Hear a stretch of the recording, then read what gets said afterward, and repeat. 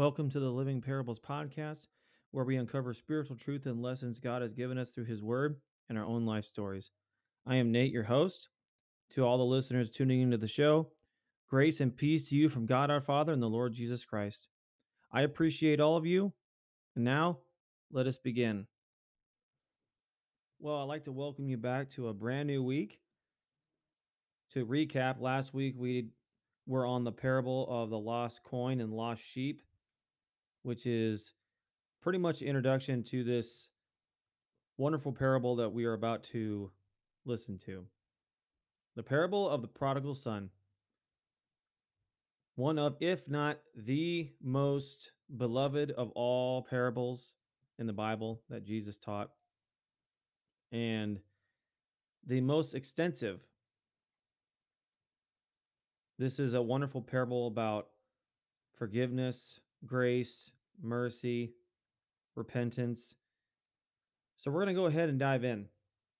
So if you have your Bibles, I'd like you to turn with me to Luke, the 15th chapter, starting in verse 11. Luke chapter 15, verse 11. This is what it says. And he said, a man had two sons. The younger of them said to his father, Father, give me the share of the estate that falls to me. So he divided his wealth between them. And not many days later, the younger son gathered everything together and went on a journey into a distant country. And there he squandered his estate with loose living. Now, when he had spent everything, a severe famine occurred in that country, and he began to be impoverished. So he went and hired himself out to one of the citizens of that country, and he sent him into the fields to feed swine. And he would have gladly filled his stomach with the pods that the swine were eating, and no one was giving anything to him. But when he came to his senses, he said, how many of my father's hired men have more than enough bread? But I am dying here with hunger. I will get up and go to my father, and will say to him, Father, I have sinned against heaven and in your sight. I am no longer worthy to be called your son. Make me as one of your hired men. So he got up and came to his father. But while he was still a long way off, his father saw him and felt compassion for him, and ran and embraced him and kissed him. And the son said to him, Father, I have sinned against heaven and in your sight. I am no longer worthy to be called your son. But the father said to his slaves, quickly bring out the best robe and put it on him, and put a ring on his hand and sandals on his feet, and bring the fatted calf, kill it, and let us eat and celebrate. For this son of mine was dead and has come to life again. He was lost and has been found. And they began to celebrate.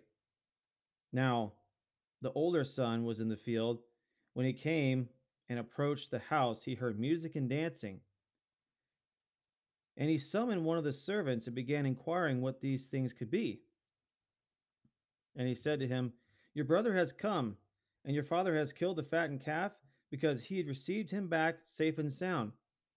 But he became angry and was not willing to go in. And his father came out and began pleading with him. But he answered and said to his father, look, for so many years I have been serving you, and I have never neglected a command of yours. And yet you have never given me a young goat so that I might celebrate with my friends.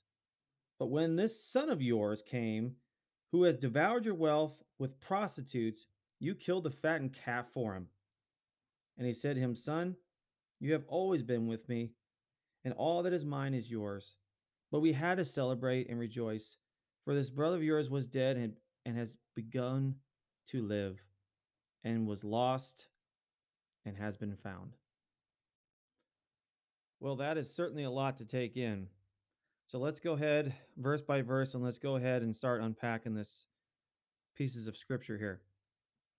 So, verse 12, you have a tale of two sons here. The younger one wants his share of the estate. And what he's asking for really is a third of the estate because the older brother gets the majority. So he gets two-thirds of the estate and the younger gets a third. So he wants a third of the estate. And the problem with that is inheritances were not given to the heirs unless the father was not alive anymore. So by requesting this, first off, was a major shock and it brought dishonor to himself and to his father. And what he was basically saying here is, and it's really sad, is that he's wishing his father were dead. And what's amazing though, the father, full of grace, compassion, and love, his father agrees.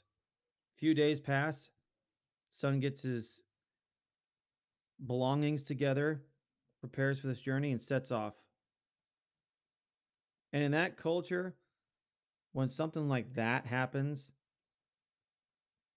they would usually have a funeral for the son. So he is now basically considered dead to them. So he went off. And what a son this is, right? I mean, so ungrateful, selfish, caring about himself, his wants, his desires. He wants to be in charge of his own life and live however he wants to live. We look at that, and on the surface, we think it's not that big of a deal, but in reality, it is because this son brought dishonor and shame to the family. And in that culture, in that time period, if that son would have asked the father that ridiculous request, the father would have slapped him silly. But that's not what this father did. No, he graciously agreed.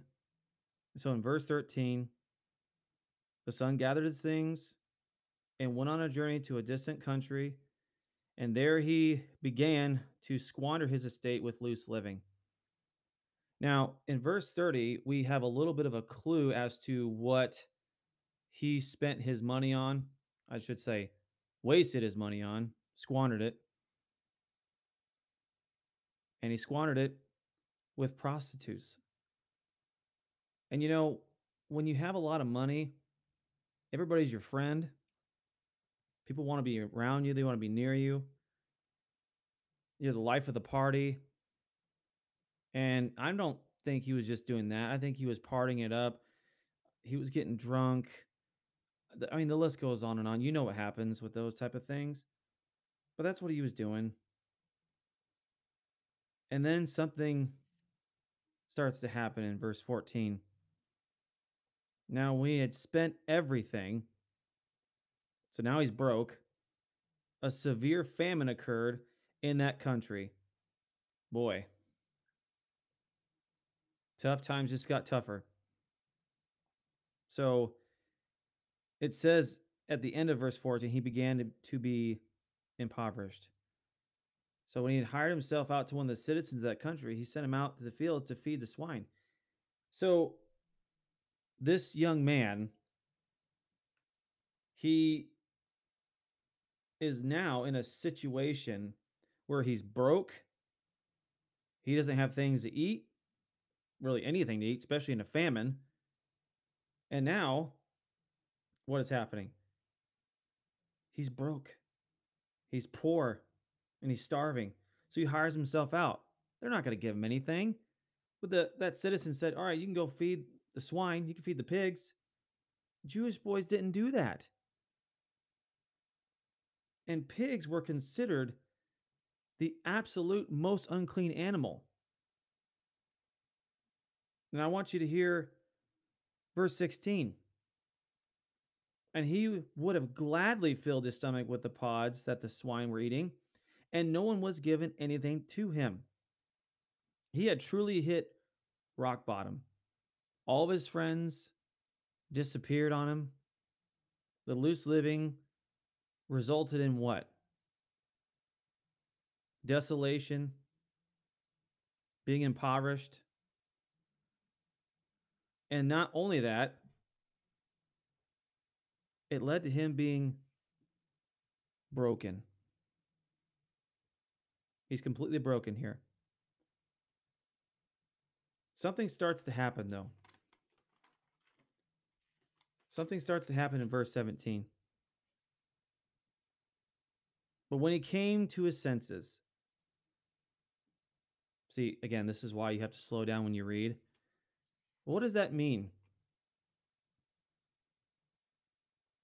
So the crowds left him. He's bankrupt. He's starving. The sensual living that he was deep in left him empty. And you know what he did?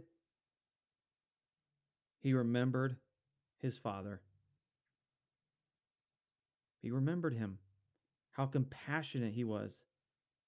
He remembered how gracious he was and that he treated people well. Because what does he say in verse 17? How many of my father's hired men have more than enough bread, but I am dying here with hunger? The grass is not greener on the other side, is it? I don't think so.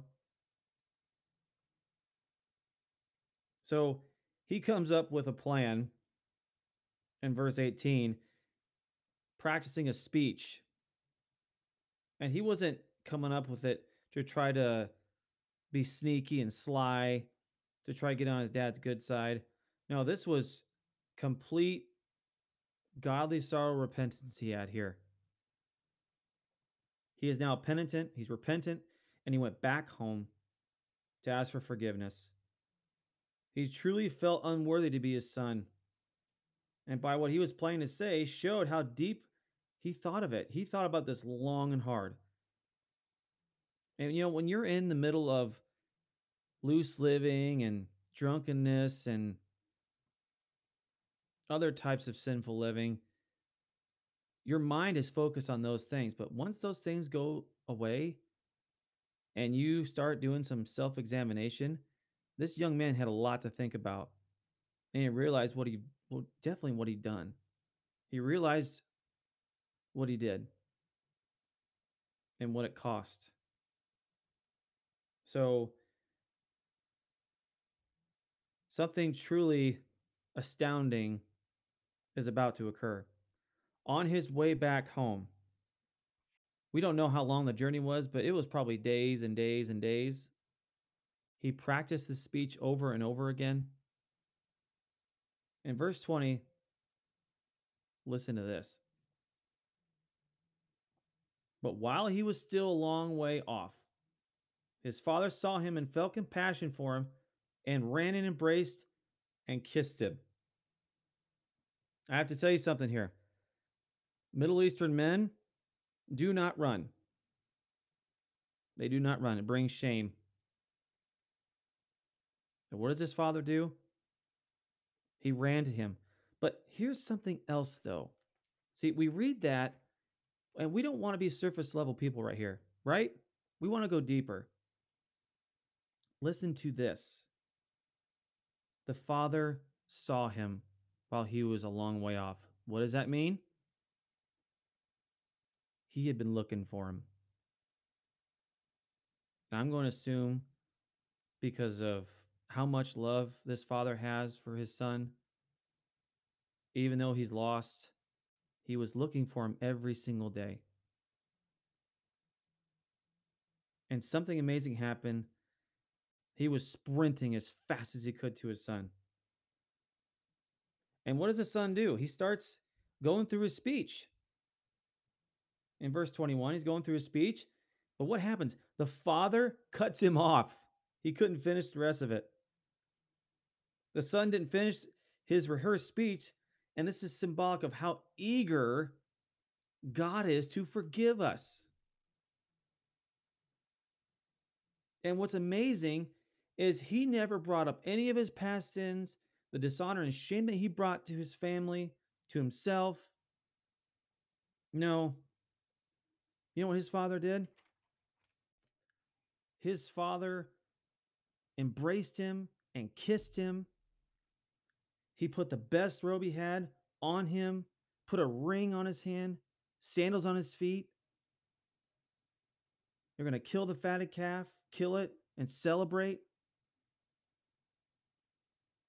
because the son of his that was dead has come to life. That's what his father did. The sins had been forgiven. And what's important about this,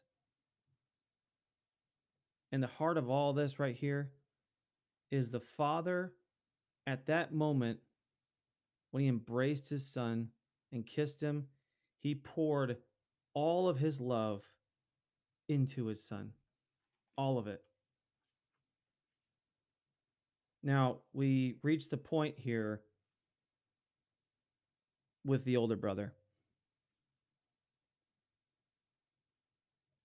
The older brother heard what was going on. He heard music and dancing, went to go see what was going on. In verse 28, after he found out from one of the servants that his brother was back safe and sound and they were celebrating because of that, he became what? Angry and was not willing to go in, which is symbolic of the Pharisees. They were angry because Jesus received sinners.